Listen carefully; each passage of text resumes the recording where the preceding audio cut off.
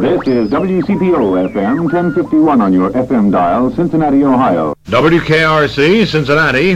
This is the Nation Station.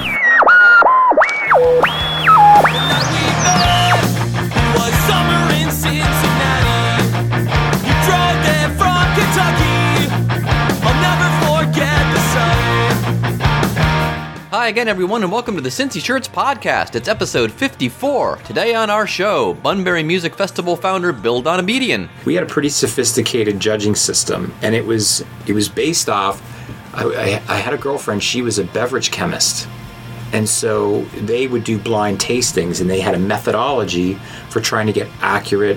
Like, what do people think of things, and not being influenced by other things. The Bunbury Music Festival debuted in 2012, but it wasn't Bill's first rodeo. He talks about the other festivals he's organized, including the Midpoint Music Festival, the controversy over the proposed Riverfront concert venue, and how Bunbury got its name, and a lot more. Tea is spilled, I can assure you. Be sure to listen for the promo code at the end of the episode. As always, you can save 20% on your next Cincy Shirts or oldschoolshirts.com order. So let's talk to Bill Donabedian. Cincinnati, Ohio. Cincinnati, Ohio. I come from C-I-N-C-I-N-N-A-T-I, Cincinnati. She came down from Cincinnati. Just maybe think of me once in a while. I'm at CincyShirts.com in Cincinnati. So you're rocking the Miami hockey jersey, huh? My alma mater. Nice. So when'd you graduate from there? Oh, I graduated. I should have been an '89 grad, but I did a year in Europe, so I graduated in '90. I'm an old man. Oh wow. Yep. Heck yeah. So let's see. So you were at 3CDC. Well, obviously you probably did a lot more until then. Yeah. But that's kind of your jumping off point, right? I co-founded the Midpoint Music Festival. Okay. With Sean back in 2002, Sean Riney. Okay. So that started my event path. And before that, what a lot of people don't know me, I had a graphic design and multimedia development firm. Okay. And we did web-based development, search engine optimization, stuff like that. That was back in the mid 90s. Oh wow, SEO in the mid 90s. Yeah, I did proof of concept for Procter and Gamble on SEO back in the late 90s. Wow. I showed them that it was possible to manipulate Google rankings, search engines, and how you do it, and then what you can do with it. Ask Jeeve rankings maybe back then. Yeah, Ask Jeeves, Northern Lights. That's crazy. So that's just an idea you had, or that something you paid attention to on what's happening on the coasts, or tech magazines or whatnot? And you're I was paying here? attention to it, and started to understand how to. There's a way, and they're better at it today, but there's a way to manipulate them without being manipulative. I think. I mean, you can, if you follow some rules and do some things, it can definitely improve your rankings, and you won't be punished if you're found out for trying to, All right, PF, turn off the mic so we can get all these. Gotta get the Google stuff going. Yeah, I mean it's a slow burn for sure. That's what we found out. It's like, PF's been our main content contributor on our blog. Just writing as many stories on as many different topics as we can, and those keywords are floating out there, and you never know when they're going to be gathered up and thrown onto someone's web browser. Well, on our sister site, Old School Shirts, we had St. Louis Spirits, I think that they ended up doing a 30 for 30 documentary on them, right? Was it the Spirits? Yeah. And we had that shirt a year before that documentary came out, so all of a sudden people see the documentary, they do a search, and guess who's already in there? Yep. Yeah. We had just told the story. There's so many things, like links to your site is really important. Inbound, yeah. And so that's why if you're really aggressive, you create portals around your keywords, and then you create content on those, and then you constantly bounce it back to your site. No one has to know that you own other sites. All those sites are helping generate updated content. It tells Google, like, hey, when people look for this is the website that most people like Doesn't to go Google to. know if that's a quality site or not? Like, Well, that's what I'm saying is you could Cincinnati.com create would be a 5 or a 1. whatever the you scale could is. create a website around T-shirts, but on a different aspect of it from an industry perspective, and talk about different things and put on little paragraphs daily and updates, and constantly link to your other sites, hyperlink to it and stuff. Yeah. And over time, you just create this. You create an ecosystem and you feed it. And what's your title and what's your keywords and how your description and what's on the page, if they all start to line up, it just creates this, legitimacy, and it creates these. Yeah. And I mean, you're creating, the more door fronts you can create into your site, it's the better. Get to work, buddy. All right, man. Let's So get you pitched those that to sites up. P&G? So P&G is like, okay, cool. We'll just do it on our own, or did that work I out? don't know, with, I did the project for them, and then I don't know what happened after that, honestly. they ghosted you. They probably paid some New York firm millions of dollars when they could have paid me a lot less. That's usually what happens. That's the name of the game. So are you Cincinnati born and raised? No, everyone always groans. I'm really from Pittsburgh. My family moved here, and Oh my gosh. yeah, my family moved here in '79. And yes, What part? I'm still a Steelers fan. What part of Pittsburgh? Penn Hills. West Mifflin. Oh, okay, West I think Mifflin. my buddy's Kennywood. wife is- Yeah, my wife's buddy's from Penn Hills. Yeah. Oh wow, here we go. Man, My what a love buddy's, affair. buddy's wife, yeah. So, Penn Hills, yeah. but yeah, so we moved here in '79. So I guess I was like 12 years old. January 17th, 1979. So then, what high school did you go to? Yeah, McNicholas. There we go. We were in Anderson. The Rockets. And then, We're on Beachmont Avenue. yeah, right there. And then went to Miami for college. And actually, though, I did get my MBA from Xavier later on. But so I needed to just go to UC and get my doctorate, and then I've got all Yeah, the bases you covered. got the There you go. trifecta. You live in Anderson or Mount Washington? I lived in Anderson. The township? Yeah. There you go. Now I'm in Milford, but I used to live downtown. I lived downtown for a long time. That's a big change, right? Yeah, going from the suburbs, because I was in after college. I was in Chicago for 1 year. I lived in Luxembourg for a year. I lived in Chicago for a year. So So what took you to Europe for the 1 year? just Miami has an unbelievable program where you can study abroad, and they put you with a What was her name? yeah, right, guys. Put you in a house, and there's classes in the city center, and then you would travel on the weekends. It was amazing. Wow. Yeah. Yeah. My only European experience is working for Procter & Gamble, so it was kind of like my studying abroad since I never finished college. Yeah.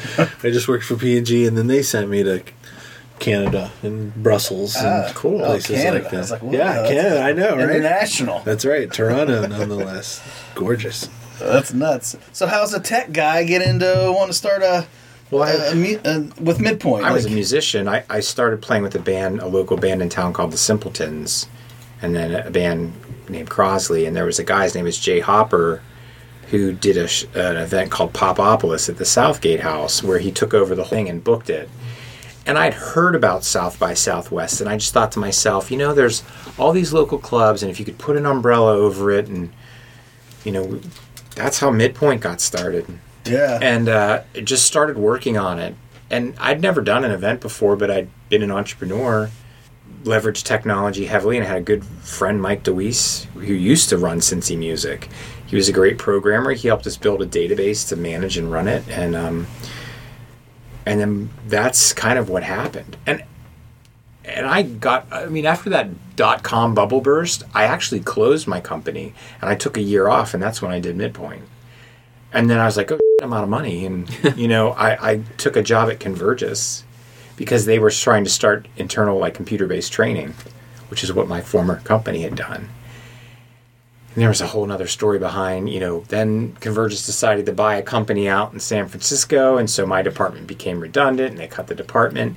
And that's when a friend was like, there's this job that someone's going to have to, manage Fountain Square and program it. And I think a combination of my technology background and my event background and being an entrepreneur, because really I was like, here are the keys to the square. Good luck. Bye. Yeah. Oh, remember the underwriting we told you about? You no longer have it. And that was how I Three started of the it. Wolves, huh? Yep, that's exactly what they The did. Midpoint Music Festival is fascinating to me because it's a very similar model to what other cities do for stand-up comedy festivals. Yeah. And I've always wanted to see that succeed here. And Brouhaha has been the closest thing we've ever had to a comedy festival of bringing in people of all different talent levels, but it's so focused on just Sawyer Point and those, couple days. But like you said, we have so many venues here that could accommodate like the comedy clubs that could have the, just the everyday comic, quote unquote. And then you've got the small theaters that could handle sketch. And then you've got the bigger theaters where you could bring in some bigger names. And I've seen it succeed in other cities, and that's exactly what I've wanted to see happen here. Yeah, so the city's never seen anything like Midpoint at that point. No. And how many bars? 10, 15 bars had shows. Yeah, the first year I think we had 12 venues. The biggest Midpoint ever was, and I know, there were stuff thrown around, oh, this was the biggest one. That's all bull. 2005 we had 280 artists and we had 18 venues. Wow. That was the biggest Midpoint Music Festival. And it encourages all the fans to, walk around OTR, explore the city. Yeah. It's just so cool. And then they moved it to Washington Park for 1 year. Oh, and then see, it was that was Mimi. Yeah, They just, I know. this is the one thing I don't get. They just don't know what they're doing. That organization, and if you were reading about the venue, the venue that's supposed to take place at the Banks. Oh yeah. I was so ticked off about that because it was Scott Steinecker from Promo West. I actually brokered the initial meeting he had with Mayor Cranley and Willie Carden because he wanted to open a venue down in Cincinnati like he has in Pittsburgh and Columbus. And they said, you should do it at the Banks. So he spends all this time and money, and then the symphony caught wind of it, and they didn't want that because they make money on Riverbend. Yeah. On that boring, redundant, lame programming Symphony they puts do. that stuff on? Yeah.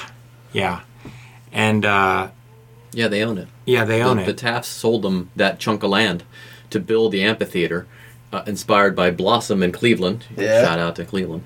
Inspired by every town. So they With the concert. Blossom was like the first to do that, and I don't know, the other ones are kind of rubbishy, concrete. Columbus tore theirs down, but I digress. I'm sorry. Anyway. But so the symphony suddenly starts running around crying in everyone's, whatever, just saying, we can't have this. This is going to hurt us. If there's going to be a music venue, we have to be the ones that run it. So all these guys on the steering committee, they're all big donors to the symphony, and they just strung Promo West along for 2 years until the symphony could get their act together and submit a bid. Oh wow. This was could you imagine? So here comes a guy, he's fully funded. We could have had a music venue by now.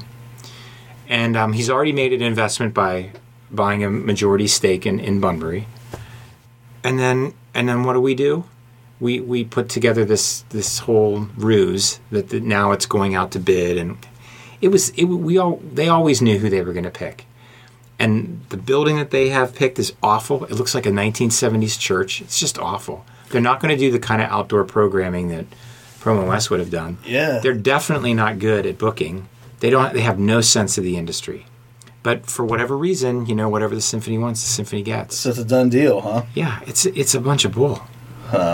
That is depressing. It is. So is there some other place Promo West could go, or do they just not want to even compete with it now? I don't think Promo West is definitely finished, and they might get their venue built somewhere close by before the symphony does, because the Banks is a mess. Newport. And I hope End. they do, and I think they could game, set, match. It's just that the city of Cincinnati itself will probably lose out on some great tax revenue, and having I mean, this what is a perfect spot to put it. Yeah. I mean, man, it's typical. I saw some of the drawings. I think I saw the Promo West one too. I was like, man, this is going to be awesome. Like right at the foot of the Bengal Stadium, and yeah, it's like the final piece of that puzzle between the two stadiums that it's set.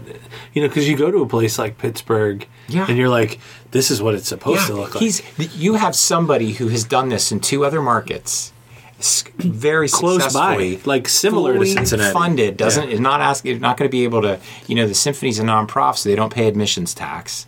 So we lose all that revenue. They're going to book it more frequently than the symphony will. So you're losing more revenue and parking revenue. When you start to add it up, you realize, this is just this cronyism that goes on in this town.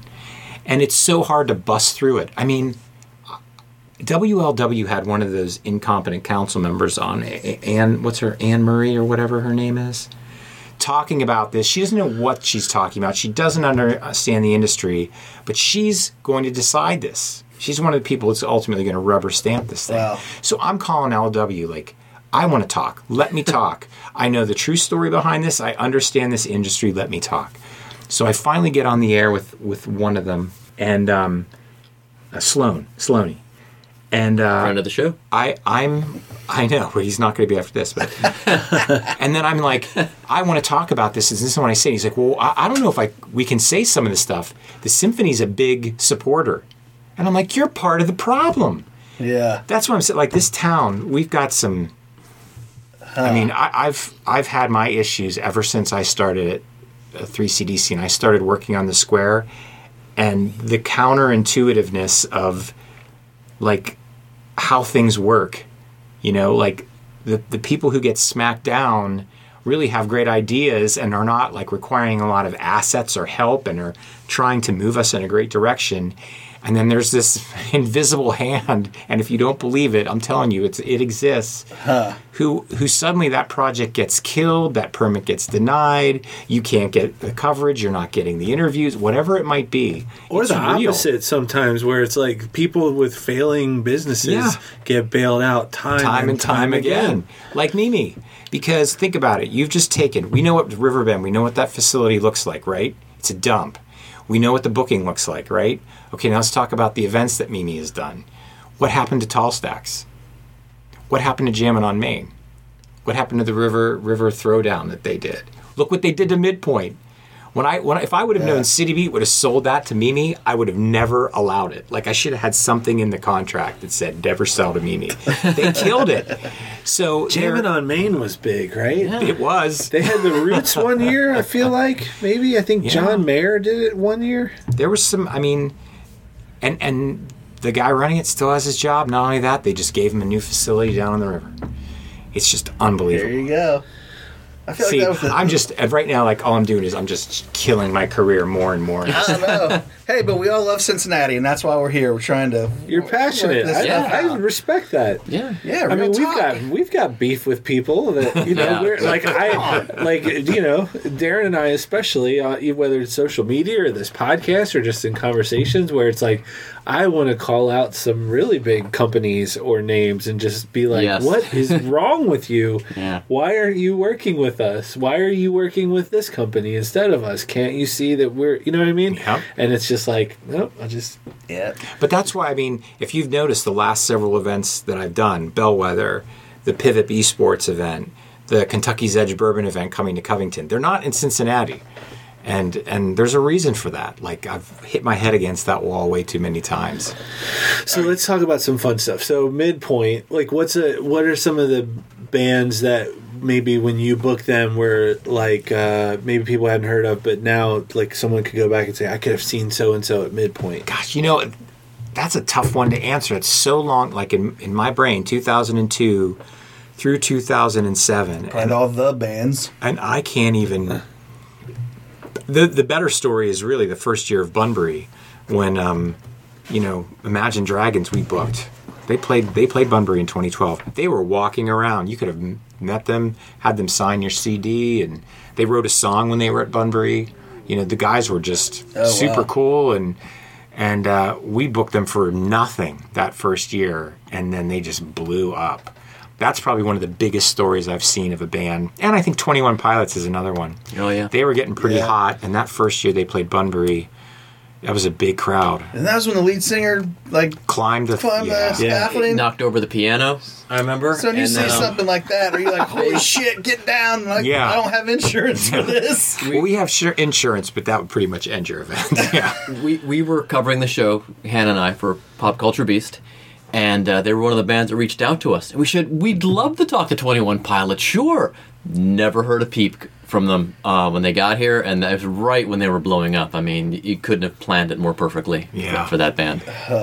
Saturday afternoon, tore the place up in a good way. Yeah. No one got rowdy or anything, but it was, just... But they were also, like, really... those two guys are pretty generous with their time. because that first year we used to do performances in VIP, and we asked them. They were not under contract. They weren't going to get paid. We said, "Hey, would you come into the VIP tent, play for like 10 or 15 minutes?" And they did. Wow. They did. And you've got artists who are like that. The Walk the Moon guys are like that.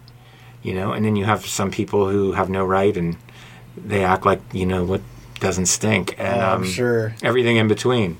You should publish the writers. I'm sure you've seen some crazy stuff. The cool thing about the festival world is you really don't deal with the writer too much because it is a festival play. It's not like they're coming into a venue, loading in, and they have to have everything. It's like we're already set up. Production is pretty much in place. We have we already have catering for you. What is the absolute?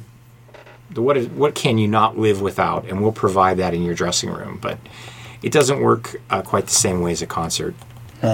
So we get them, but everything gets struck through. Like when we get contracts, TBD, TBT, we're just striking every page. Because it's really the talent buyer and the agent just set the date and the price and the time. That's all they care about. And then they leave it up to the guy who's advancing and the tour manager to sort out the details. I can't imagine. Now, I definitely got a new appreciation for what you do from watching the Fire Fest on Netflix. I'm like, dang. Being a serial entrepreneur like yourself, you probably know plenty of people like that. The Billy guy, just like talking a big game, and we got all this money back in this and this great idea, and then at the end of the day, there's just zero execution. Yeah, we saw it a lot. Actually, when I was managing the square, we'd handled the permitting for the square, and you would have people take out their permit and talk about their event And I had some really weird experiences with promoters who suddenly were looking to almost, what's the word I'm looking for? They try to almost like irritate us so we would cancel the event for them. You know what I mean? If they could needle us enough where we're like, okay, you're not holding your event, then they could be like, see, I couldn't do the event because, sorry it didn't work out, sponsors, sorry it didn't work out, investors, but they kicked us out. But we just wouldn't do it. You can tell when someone's looking to use you as a scapegoat. Yeah, they still want to get paid for not doing it. Yeah.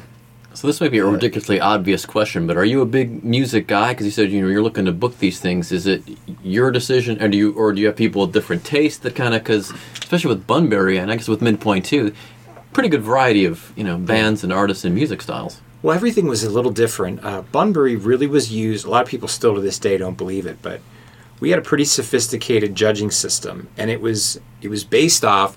I had a girlfriend; she was a beverage chemist, and so they would do blind tastings, and they had a methodology for trying to get accurate, like what do people think of things, and not being influenced by other things. And so I applied that to like an electronic press kit system.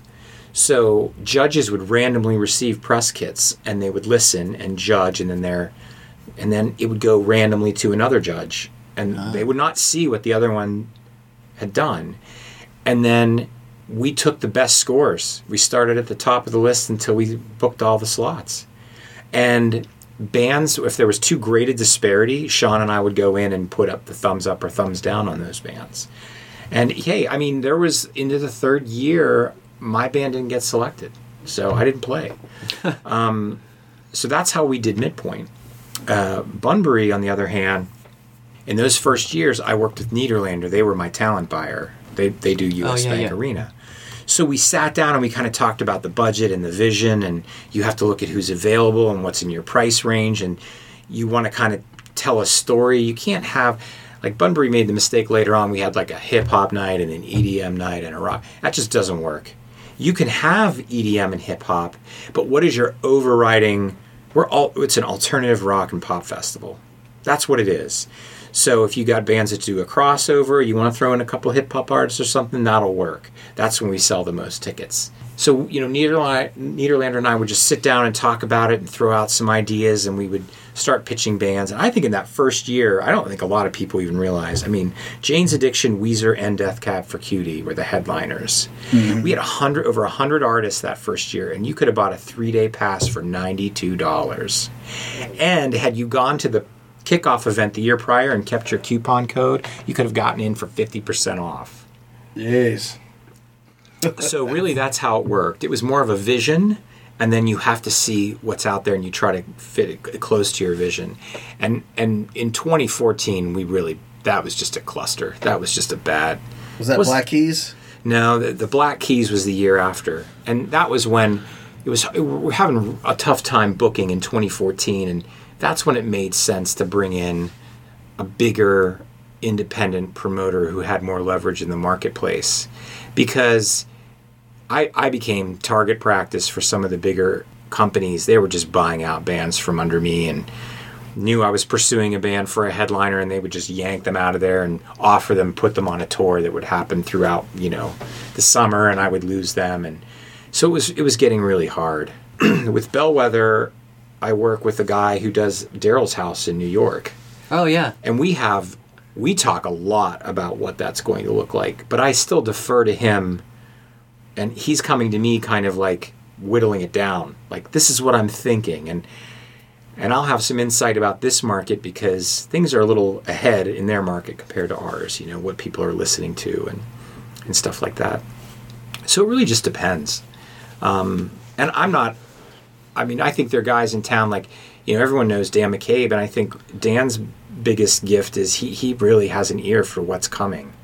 Whether he likes it or not, he just knows, like, this is going to be a big band. Trust me, these guys are going to be big. And then sure enough, Alabama Shakes is playing Motor, and then, they're playing support in big festivals less than 2 years later.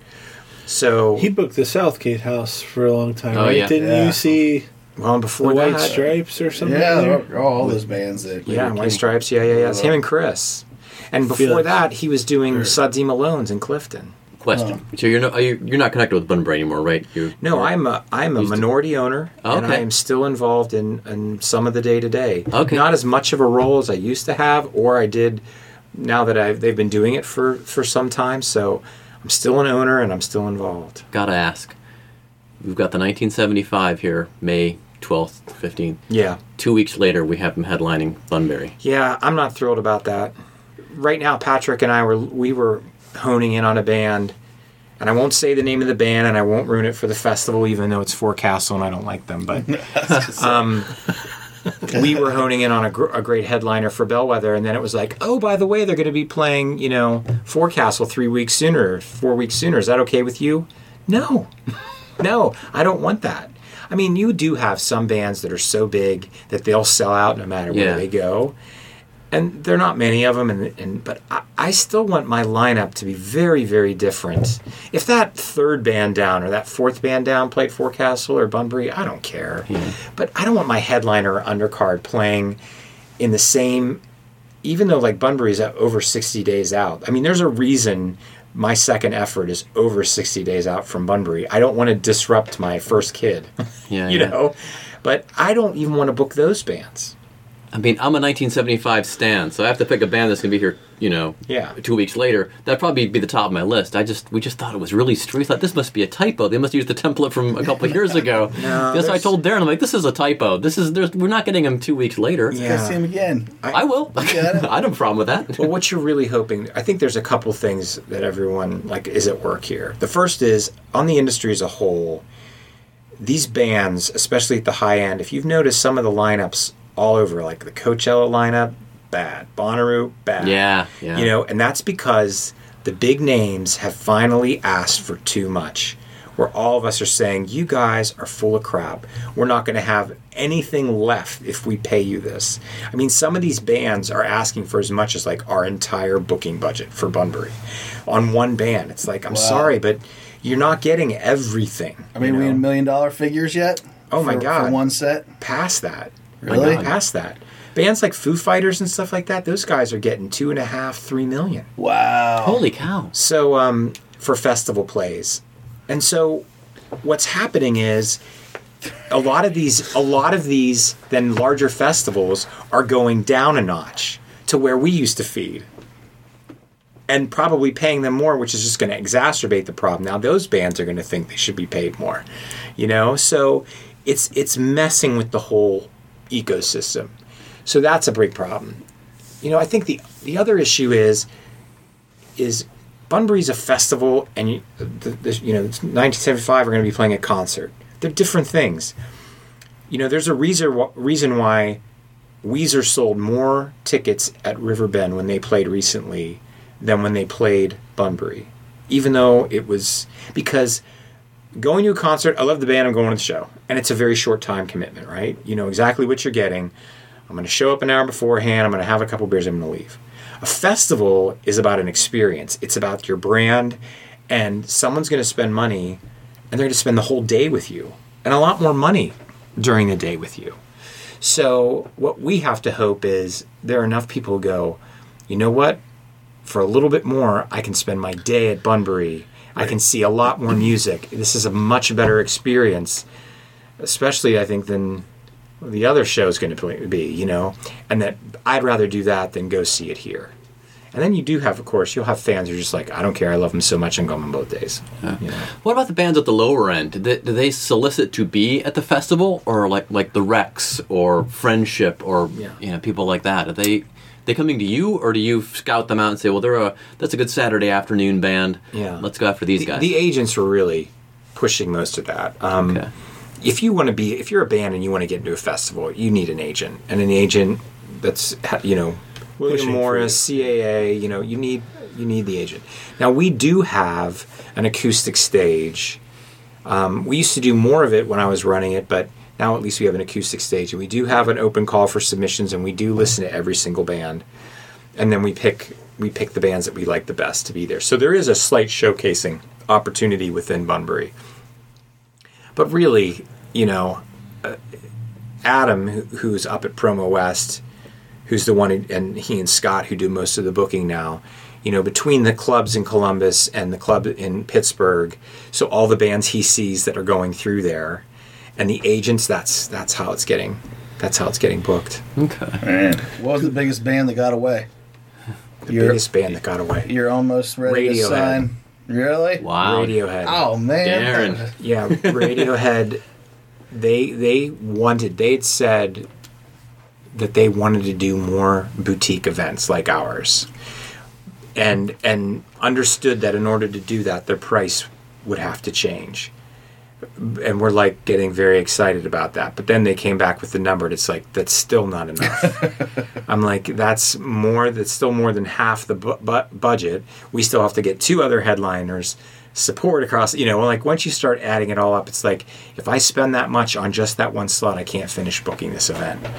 And yeah, we would sell it out, but you would be paying, you'd still lose a lot of your profits because you'd gone so far over your booking budget, What about when you see Jack White does a show in a bowling alley, or Marshmello does a show for on Fortnite? Yeah. Does that, how does that make you feel as somebody, and then knowing what they will ask you to pay them? I know. if you want them to do your event? Well, I guess what you have to remember is, in a lot of those situations, well, I'm sure Marshmello got paid a fortune.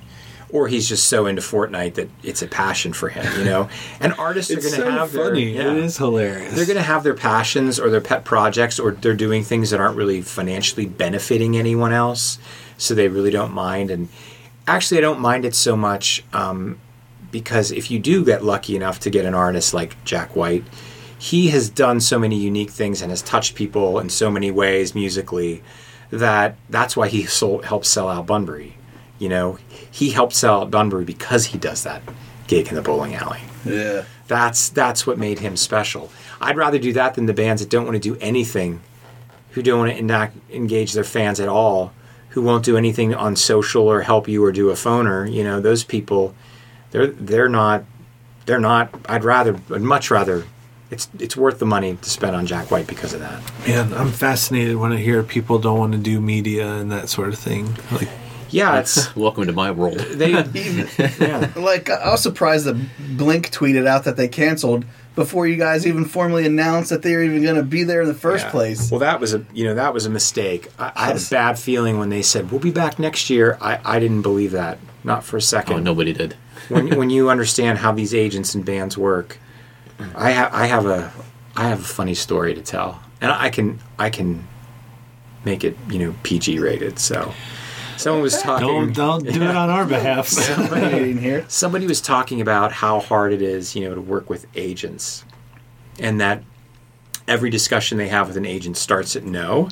And I said, really? Agents, when you're talking to agents, they start at no? Usually with me, they start with F you. And I try to work to no. And even though I've signed a contract that I never get back, I'm assuming it's a maybe until they finally walk on the stage. At any point in time, an artist can pull out and they'll refund your money. If you decide to cancel them, you still owe them money. I mean, it's so one-sided. It's so one way. Jeez. And I know that sometimes the band doesn't know all of this, but I'm telling you, it's just a nasty, dirty business. It just is. Yeah, and that's why, band. I'm glad Patrick, who does the booking, deals with all that stuff. I don't have to deal with that ridiculousness, of people not doing what they'll say they'll do. It just... How many years did you deal with it? Up until, 2015? No, that's the cool thing is really Nederlander did all that. Did all of it. And thank God. I mean, Steve and Ian, they have the patience for it, and now at Promo West, Scott and Adam, they have the patience for it. And Patrick has the patience for it. It's probably better because if I got one-on-one with the agent, then those agencies would never work with me again. So I love how the festival, even if you're not doing it on purpose, it turns you on to bands you may not have ever seen before. Yeah. I think it was I just had it on here. It's 2014, Empire of the Sun. Their show visually was incredible. Right. It bombed here though. No one wanted to see the show. It was incredible, and we tried to tell people, even if this isn't your kind of music, come see this show. The production is off the hook. Yeah. Didn't care. I remember that I saw that guy, the Sleepy Jackson, was at Tickets in Covington, probably 2003 or 4. It was upstairs. There was probably 6 or 7 people in the crowd. He was all pissed off. He went through his act or whatever, but then he started doing this Empire of the Sun thing a couple years later, and then to see him come and headline Bunbury was hilarious. That show would have sold out in L.A. or New York or Chicago or something. Oh yeah, it would have definitely. That year, that's the thing. That was 2014 visually from Empire of the Sun show, and then you had. Andrew Paramore WK. and Fall Out Boy, which brought a ton of production and put on great shows, and then the Flaming Lips. So we because we were trying to find what's the common theme, it was let's put on a really production-heavy show where, everything from the pyrotechnics to lasers to confetti, it was all there. And Cincinnati just didn't respond to that at all. I feel like that happened a lot in early 2000s. Or Southgate House, I'd hear was the band The Cloud Room. I listened to on Waxy on their online, and they're like, they'd play this song. Yeah, it's a catchy tune. Hey, they're coming to the Southgate House. Cool, Tuesday night, nothing to do. Show up, there'd be 10 people there. And you just feel so bad for some of these bands that came through, and you're just like, man, I just wish, sometimes Cincinnati would represent more on the lower level stuff, which I think we're probably coming around on. Well, I've probably gotten out of touch too ever since I've gotten married and had kids, and I'm not going out on Tuesdays. So maybe I think the Woodward's doing a good job of that, right? That's Dan McCabe. So there's some good stuff. I think there'll be some new stuff coming. But yeah, that 2014 year too, you had bands like Cage the Elephant, Young the Giant, Fits in the Tantrums. When you start laying out these, Salt. Yeah, and people, I don't understand. I guess I just needed to book Poison and Motley Crue or something. Jimmy Buffett for all 3 nights. Buffett, it would have showed up. And I do love listening to the comments. It took a long time to get Bunbury to sell out. It should have been a sellout in the first year. Definitely by the third year. It took 7 years to get that to sell out. Heartless Bastards. Wow. You're a big fan of the Heartless Bastards. Yeah. We're gonna sell it out this year. Well, I think so. I hope so. You just don't know. Because what inevitably happens is you have a year and you had a certain sound or an overwhelming vibe. And then if your next year you don't have that, it's slightly, it's changed. Some people feel like they've been, abandon. Oh, yeah. You know, and they're just like, I can't believe you're doing this to me, and I don't like any of these bands. And The you're comments just are like, ridiculous. oh my God. It's like, I guarantee you, if we play in the alternative space and you can't see that many bands for that price, and if you spend some time down there, even bands you might think you don't like, seeing their live show can be all the difference in the world. Yeah. That's been the case with me. Coldplay. I mean, I know this is going to be really boring bands, but Taylor Swift. Train. Josh is the musical connoisseur. As you can tell. Yeah. John Legend. Who else? Who else is on your all the pop folks. But in the same vein, though, it was like people that I didn't think I cared for, seeing them perform and with the right production, I'm like, Yeah, Girl I was Talk's on your radar. into Girl Talk, and that was thanks to you back in the day when we first started. You used to play Girl Talk in our old shop in Dayton, Kentucky, and I got on board with that guy immediately. Right. Yeah, that'll be a good one to see. Which is, let me ask you that. Like, you've got him booked for the festival this year. As a musician, like, do you recognize the art form over the, the issues he's had with, like, copyright claims of, making money off of, quote unquote, just using other people's music? No, I because I do think it's an art form personally, but I'm not a musician. I think if I booked just what I wanted to see, I wouldn't sell that many tickets. You kind of got to get over that. It's more about, for me at least, when we created Bunbury, I mean, it was very. We had our brand mantra, like what is it? What is it that we will always be? Like, what's our essence? And I chose the word authentic, in that I never wanted to see like a boy band or Taylor Swift or Justin Bieber. I don't want that. Like, I want it to be people who are really creative, working artists, writing music. I wanted it to be authentic. And then, who is our audience? And I said our audience is musical, not musicians, not fans, musical. In other words, they are really into music. It's important to them. And it's not just casual listening. They know about bands. They're excited they follow them. They're into what they're doing. And then, what is it that they're looking for? What's your audience looking for? I wanted it to be escape.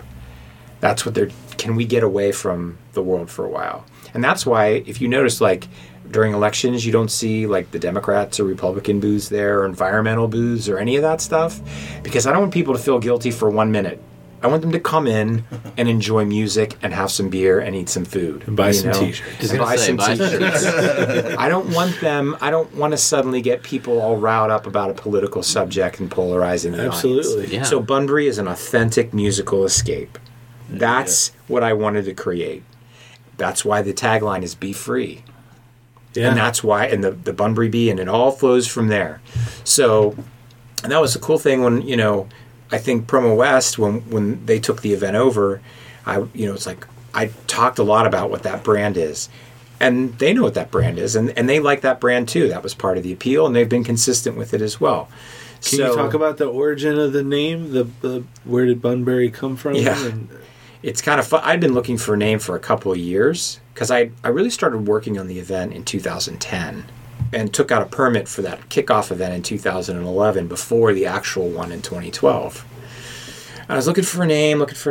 I'm at a play. I'm watching my niece and nephew in a play, The Importance of Being Earnest. And there's a character in the play who talks about his friend Bunbury. And really, he's just an imaginary friend that he uses to get out of boring, like, public situations. So the character's always up. I just heard word from Bunbury that he needs me here. All right, everybody, I'm out. Leaves the party. And I was like, what a great word, Bunbury. Well, it's become more than just a name of the character. It now means an excuse to get out of doing something boring. And that was like, that's it. That's the name. That's great. And then, God, I love that story so much. And then my wife, like, I'm trying to come up with an icon or a figure, and I'm like, maybe it's an animal. What's it going to be? And my wife, she's a writer, and she's all about, poetry and stuff and alliteration. Bunbury, bee. She's like, it's got to be a bee. And that was it. That was it. It's just amazing how how things get their name and how the stories behind them are sometimes pretty fascinating. Yeah, a lot of people don't know where Cincy shirts came from. Big mystery. Yeah, I remember seeing those billboards like on 71 as soon as you come into town there. Like there's like Funberry and the Bee, and everyone's just kind of like, what is this? Yeah. But yeah, and that's kind of amazing too. Is like, okay, yeah, everybody's, oh yeah, let's put on a festival, let's do this.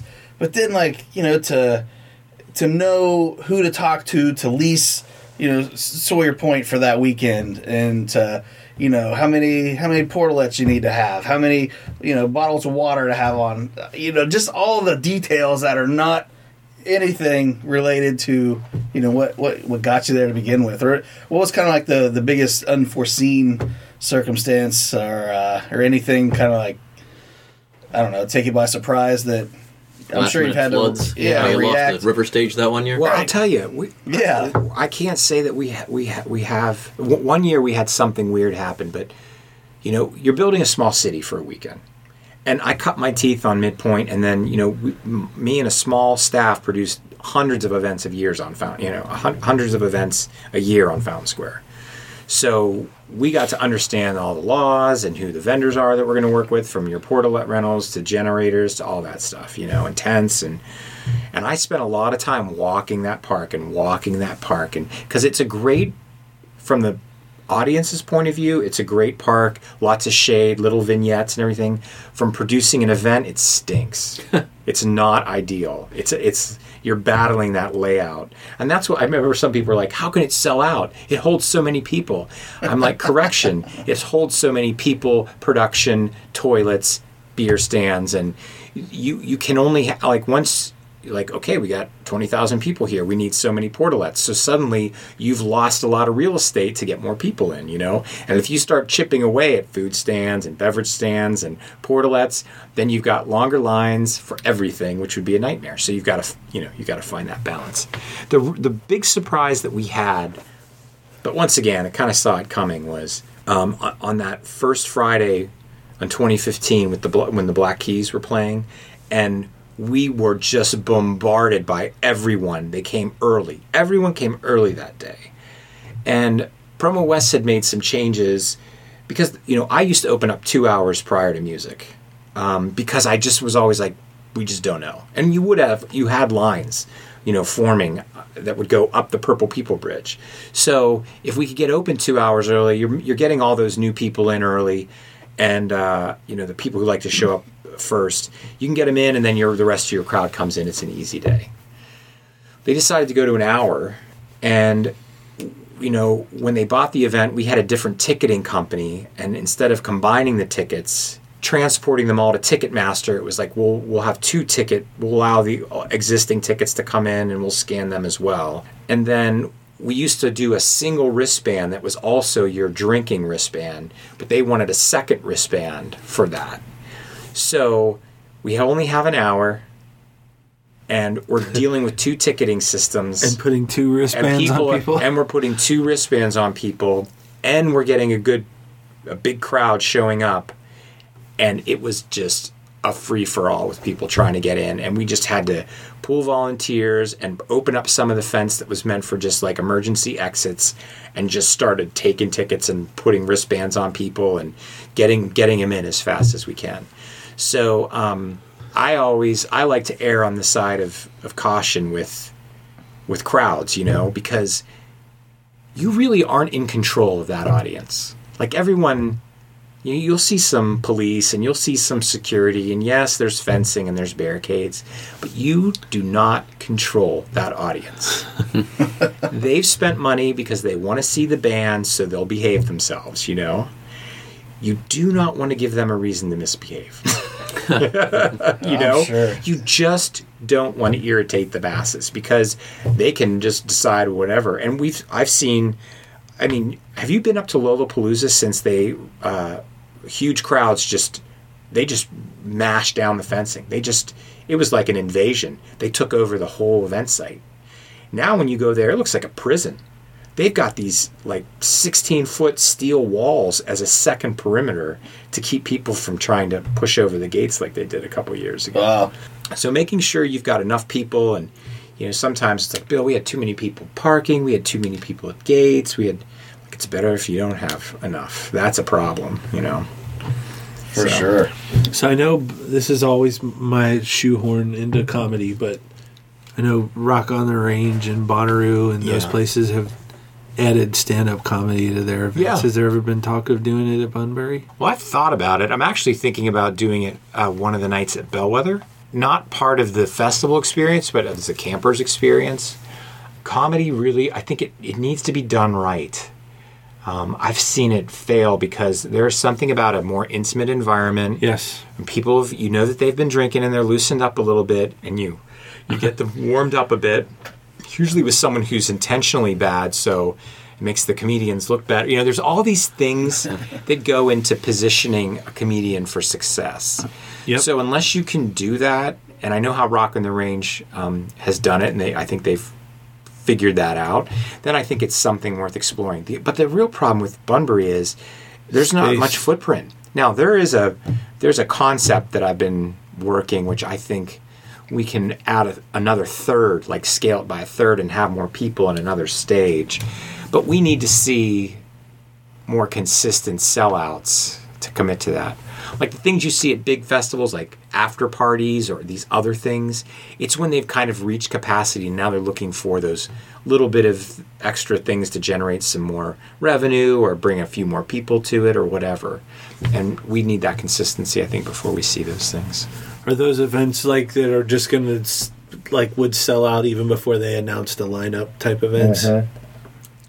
They've had a long history of selling out, so they're fine to tinker with stuff. We have to be careful what we do. I think we're at that tipping point. We had our first sellout last year. I think we can do that again or get really close.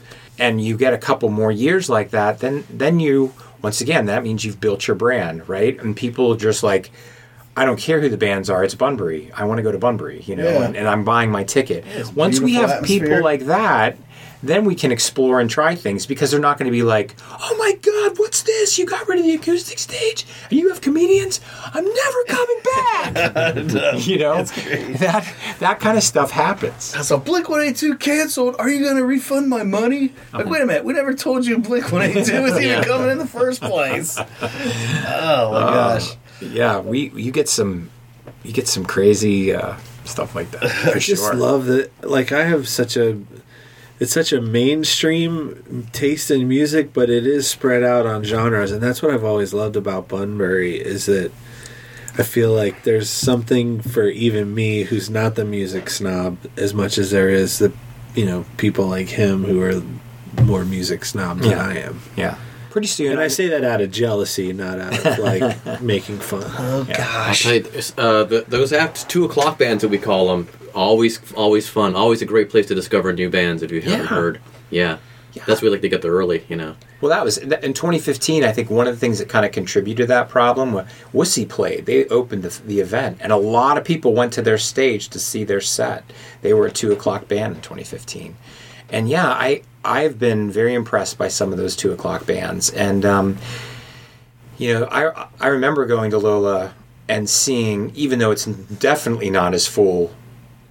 When it's later in the day, when it's just packed in there and you can't get anywhere. But there were good crowds in front of the stages to see some of those early bands. And I think getting there early is definitely worthwhile. For that reason, you're not fighting as many people. You can get really close to the stage. It's cool to be, if you can't get close to the big stages, it's cool to see the production. I think it's cool to see the array. Oh, yeah. To get up and see what that soundboard looks like, to see everything that's involved to make it go is, I think, entertaining in and of itself. And so if you get there early and get up close to the stage and check it out, I think it's worth it. And some of these, like I was saying, Imagine Dragons was an early band in Bunbury in 2012. And you could have met them and they would have hung out with you and, you could have bought them a beer. They would have signed anything you wanted. And so checking out some of those newer bands, you can have that I remember when, or I knew them when, or here's my selfie with them, and do you have a favorite Bunbury year? Honestly, for me, it was the second year, the 2013 year, because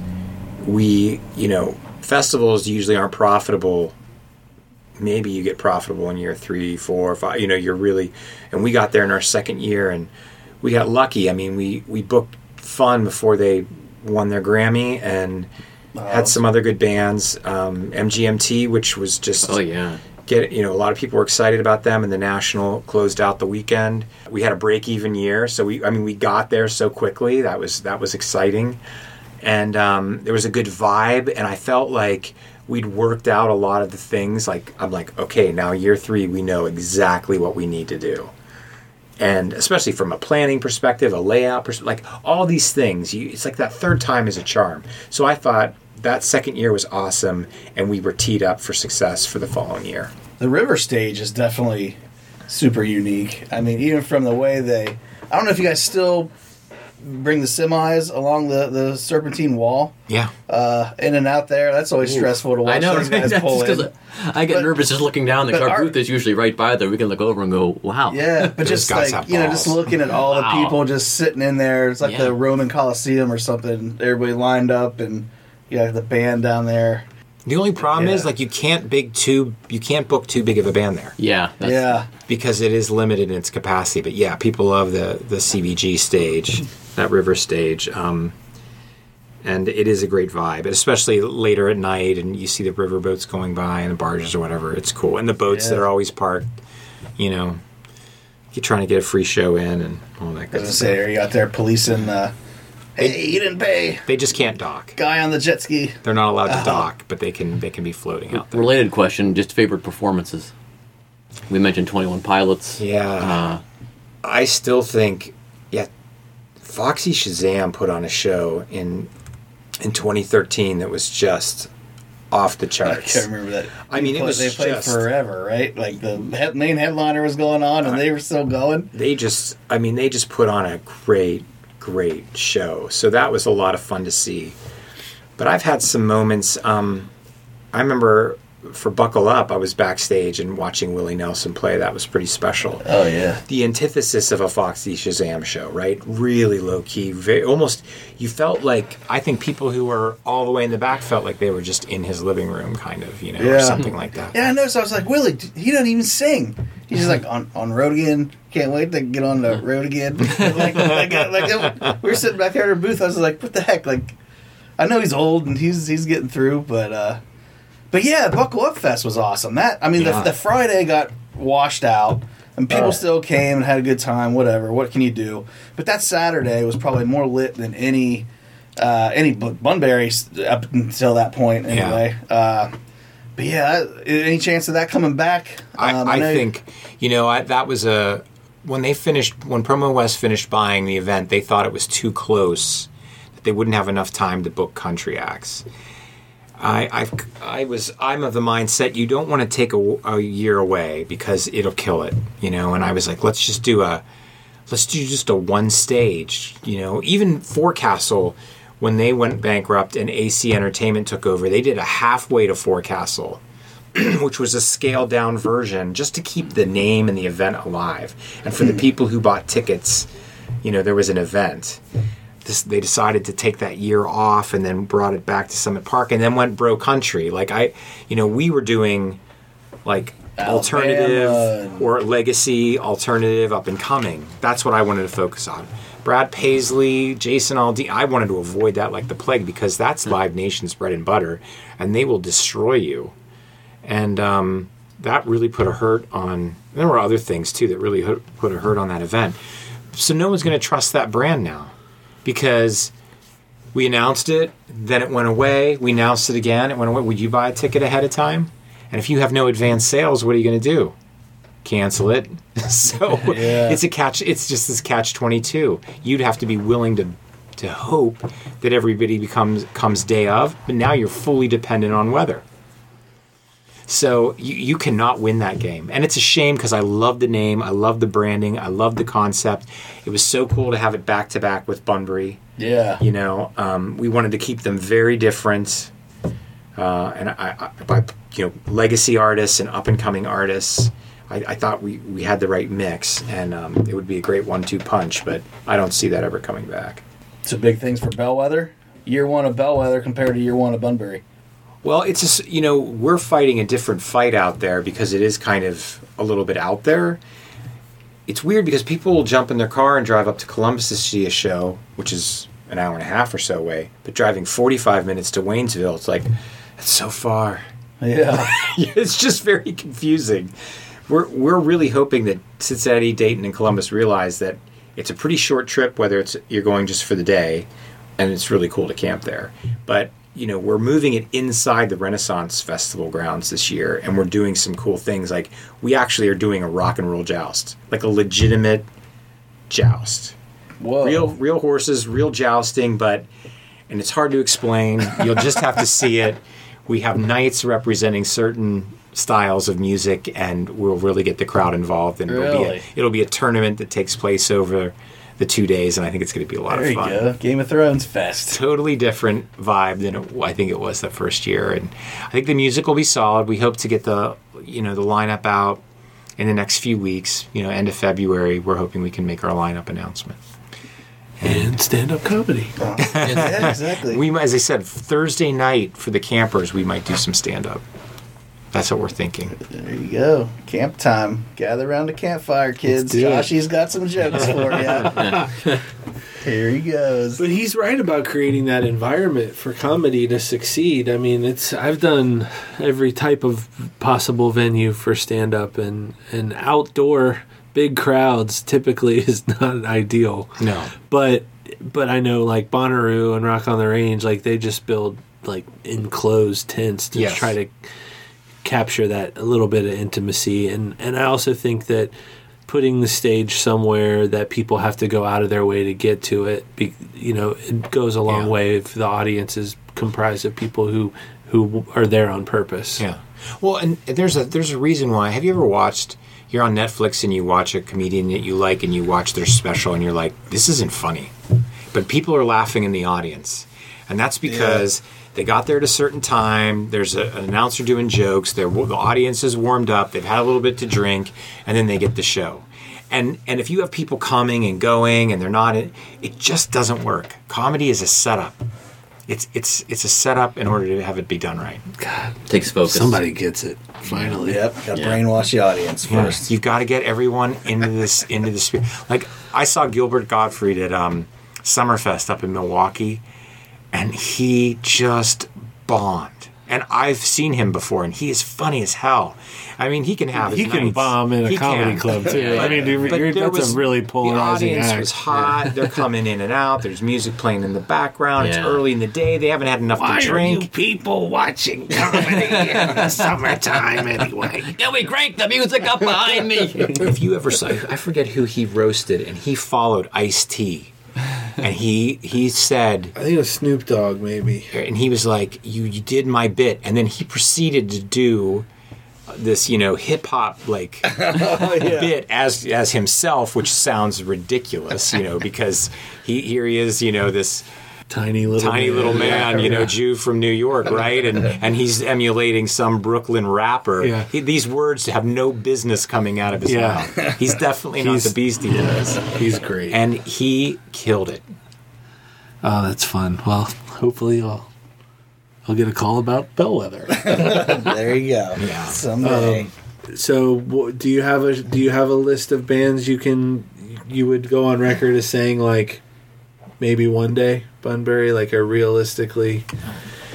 Do you go through the comments of what the fans say, who they want to see, and go, oh, that's an interesting choice? Because we're very active in that, and my whole family is very active in that scene. I can assure you. The feedback is good because you get a sense of what people want, but once again, it's like a funnel, right? At first, it's like, is this band even touring? Are they going to tour? Yeah. Are they even going to be out there? Well, this year, example, I mean, Sublime and Stone Temple Pilots, So are they going to tour? Do they fit what our brand is? Do they fit with the other things that we're trying to do? Can we afford them? Are they playing too close in other markets? And when you start doing that and start peeling away all those layers, sometimes you're like, why don't you guys book so and so? Like, I'm just going to call up the phone and say, hey, Foo Fighters, can you come here? It's just not that easy, and we're a secondary market. We just are.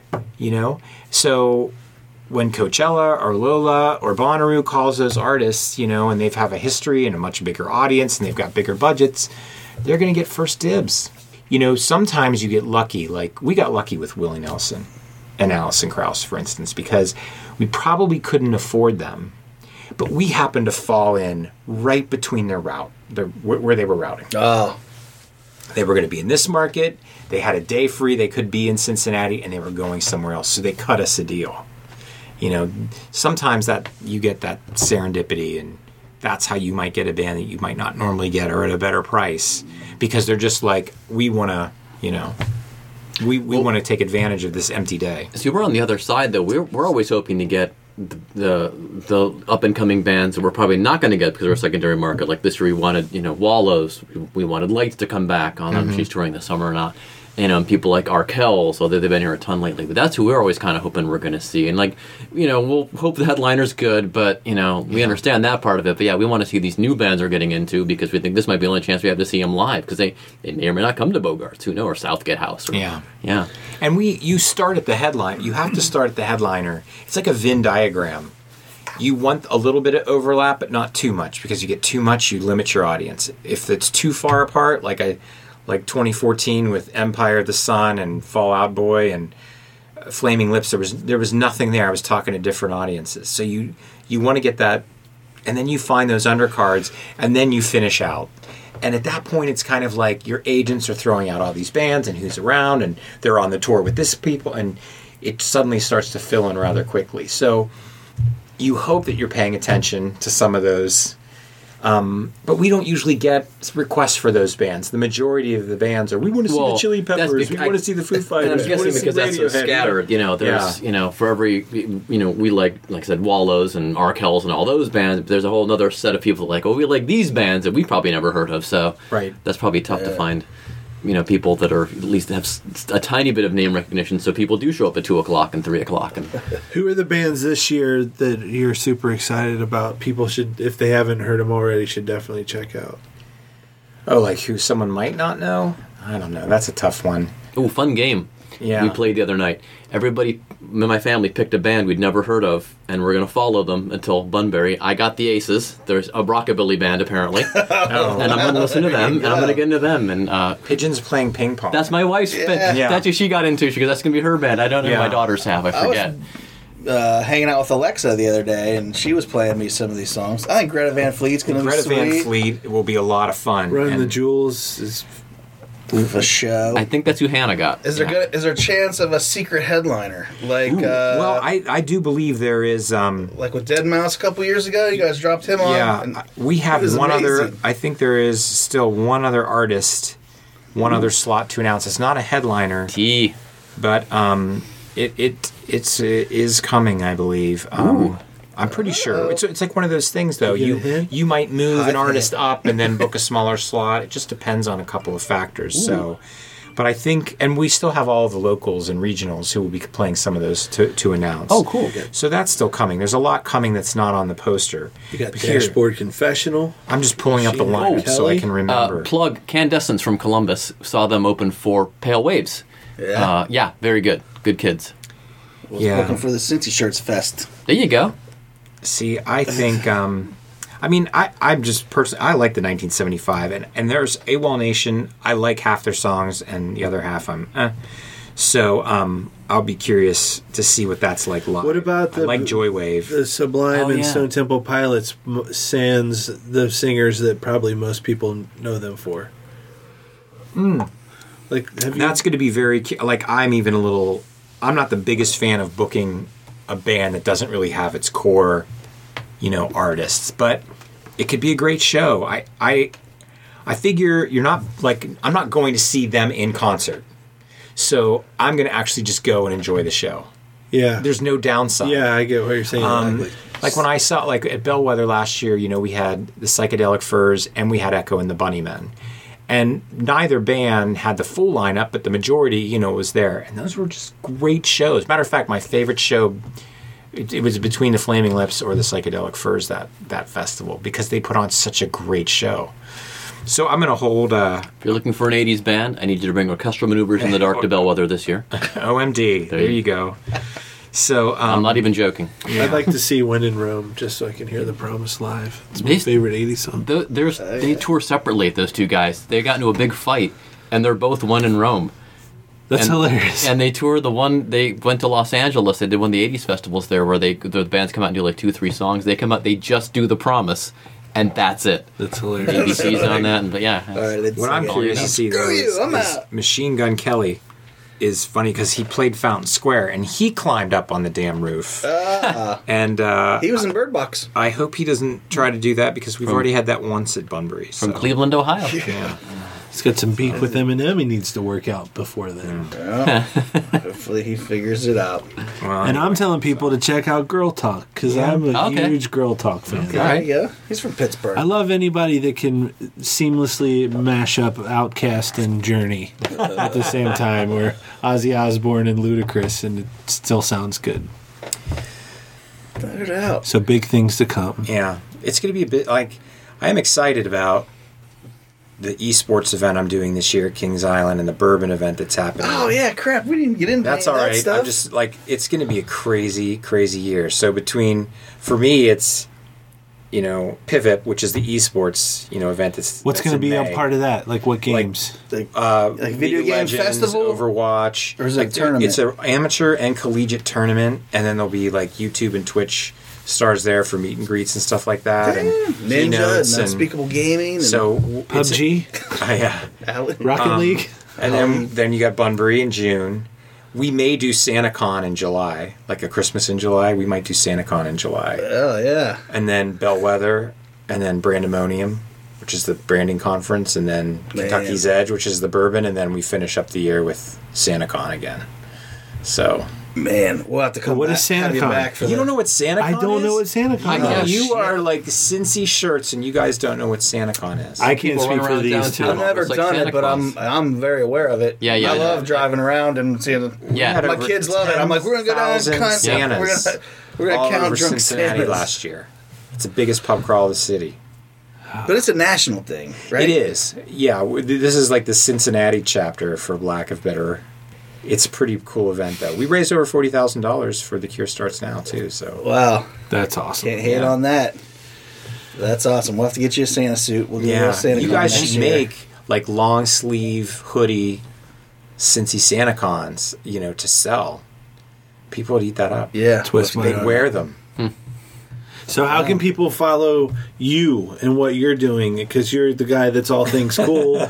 You've got your hand on the pulse of all the cool events. So how can people find you or stay up to date? I've Or got do they got to do every festival individually? No, you know what? It's funny you say that because the thing I have not done in a while is fixed my company's website, which talks about all the things that I'm doing, which I know I need to do. That's my production company's called, our promotions company's ESK Presents. So there's an eskpresents.com. And I will be updating that soon, and it will link to all the upcoming events and things like that. So You post on Instagram or yeah, anything and, else I you mean, keep I up do. with? I have a Donabedian is my Twitter account and my Facebook account and I think my LinkedIn account and my Instagram. Like it's all Donabedian. So, and I try to. I'm lousy at social for myself. I think because I'm doing it all the time for all these events, I don't the last thing I want to do is tweet about me eating a hamburger somewhere. So Yeah, you don't need it. You're a busy guy. I'm following you now, Bill. all right. Awesome. There you go. Well, everybody, of course, support all these awesome events because they're not only awesome to be at, but they're great for the city when stuff like this succeeds. Thanks. The other thing I wanted to bring, I know we got to wrap this up, but how many years ago was it that it was switched to no cash? Oh, 2015. Oh, the bracelet. Was that No, just sorry, like- 2016. 2016. We went cashless. And that was a disaster. That was It sounded good on paper. You know what? Yeah. It's a cool system, and under the right circumstances, it makes a lot of sense. But there are some things and some fees that we even were like, what? You've got to pay again to get your money off of it, and to implement it was a lot. It was a lot of work and a lot of effort, and also people in this market they want to use cash. Yeah. They do. They just want to use cash. We didn't turn it down. I know that, you can't take cash. I was like, if someone is handing a $20 bill to me and wants a T-shirt, I'm going to take the 20 and I'm going to give them the T-shirt, and we're not going to... Don't tell that story sorry, right guys. now. Yeah, in front you of don't want to tell us. Gotta report that. We follow all the rules given to us by the fine folks of the Bunbury Music Festival. That was your the Fire thing. Fest moment. Was the cashless. The cashless. But when it was, and when people were actually using it, they loved it. It was super cool when it's all working and you just tap that wristband, bam, you're going, bam, bam, bam, bam. That's It's like the cool Disney side World, of it. the Magic Band. But it's got to be done right and under the right circumstances, and your audience has to want it. And Cincinnati does not want that. I mean, honestly, think about all the church festivals, Taste of Cincinnati, Oktoberfest. What have they all been bred to do? Trained to do, bred to do. Use cash. They come with $100 and they're ready to go. And so that's what they want. So that's what they get. Awesome. Well, thank you. Thank you for being here. Hey, thank you. We'll have to have you back to talk about the video game festival. Yeah. I got to hear all about that. Yeah. I gotta get my son on that train because I don't think I have a choice. Yeah, at they're this point. qualifier tournaments. Check the website out and go to some of those qualifier tournaments so you can be at Kings Island. Nice. Sweet. All right. Thank you for being here. All right, thanks guys. I appreciate it. Yeah. Wait, we forgot a coupon code. So we are. I wasn't sure if we were still doing it in the new year, but Yeah. So we ask our guests to give us a coupon code that is good for 20% off their online order or in store, and you get to pick what that code is. Oh, I know what I'll pick. That'll be easy because I think it's fun to say is Pivip. PIVIP. That's the esports event. All right, there you go. PIVIP. Pivot. It's Always- player versus player, but then I just put 2 I's in and I turned it into a palindrome.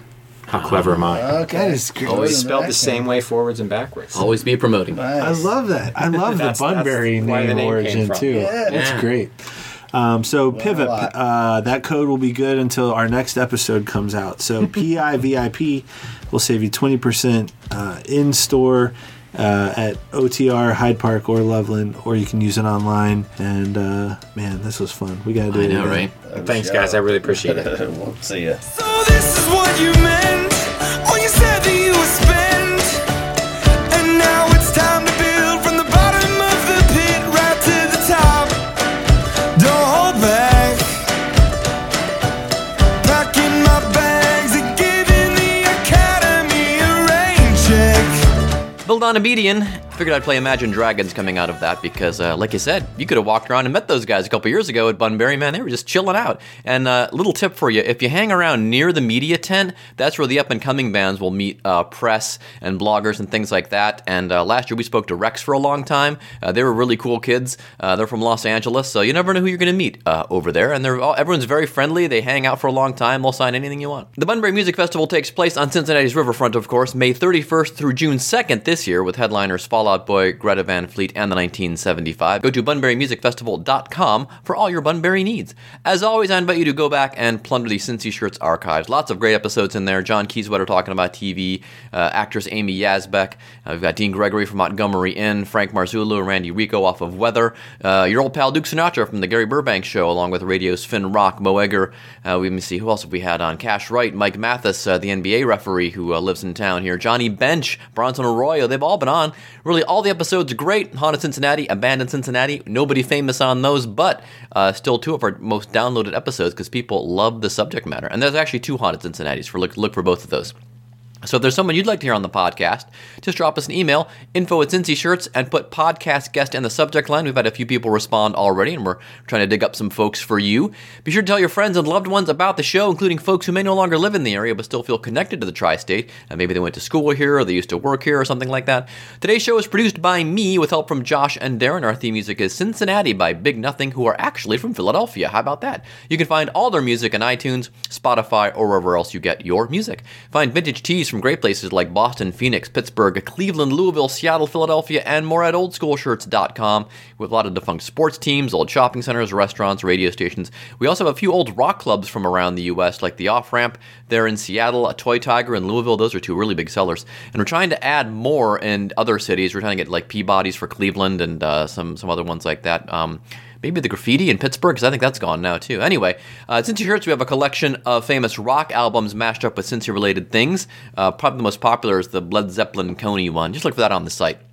And in case you missed it, the promo code for this episode is PIVIP. It's got to do with Bill's next venture there at Kings Island, some kind of gaming convention thing. If you go to, just Google him, and it'll turn up his promotions company, and then you can find out all about that there. So anyway, PIVIP is all lowercase or uppercase, doesn't matter. Either one will work. You can use that to save 20% off your entire CincyShirts.com or OldSchoolShirts.com order, or you can walk into one of our physical brick and mortar stores, Cincy Shirts in OTR, Hyde Park, or Loveland, and say PIVIP and get 20% off your order there. Follow our social channels, Facebook, Instagram, Twitter, and Snapchat for the latest Cincy Shirts news. Tell your friends about the show, give us a review wherever you get the show from, and as always, download or stream us next time. Bye! Cincinnati, you stole my heart. I don't think I slept that night. I don't think that it was right of me to leave without saying goodbye. I never said goodbye.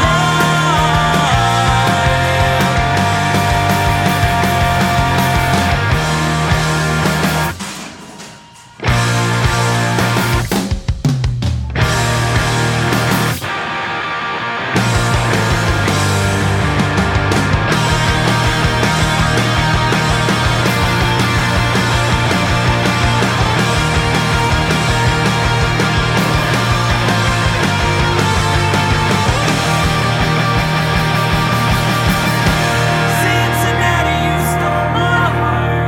I don't think I slept that night. I don't think that it was right of me to leave without saying goodbye. I never said goodbye. I wish I said goodbye.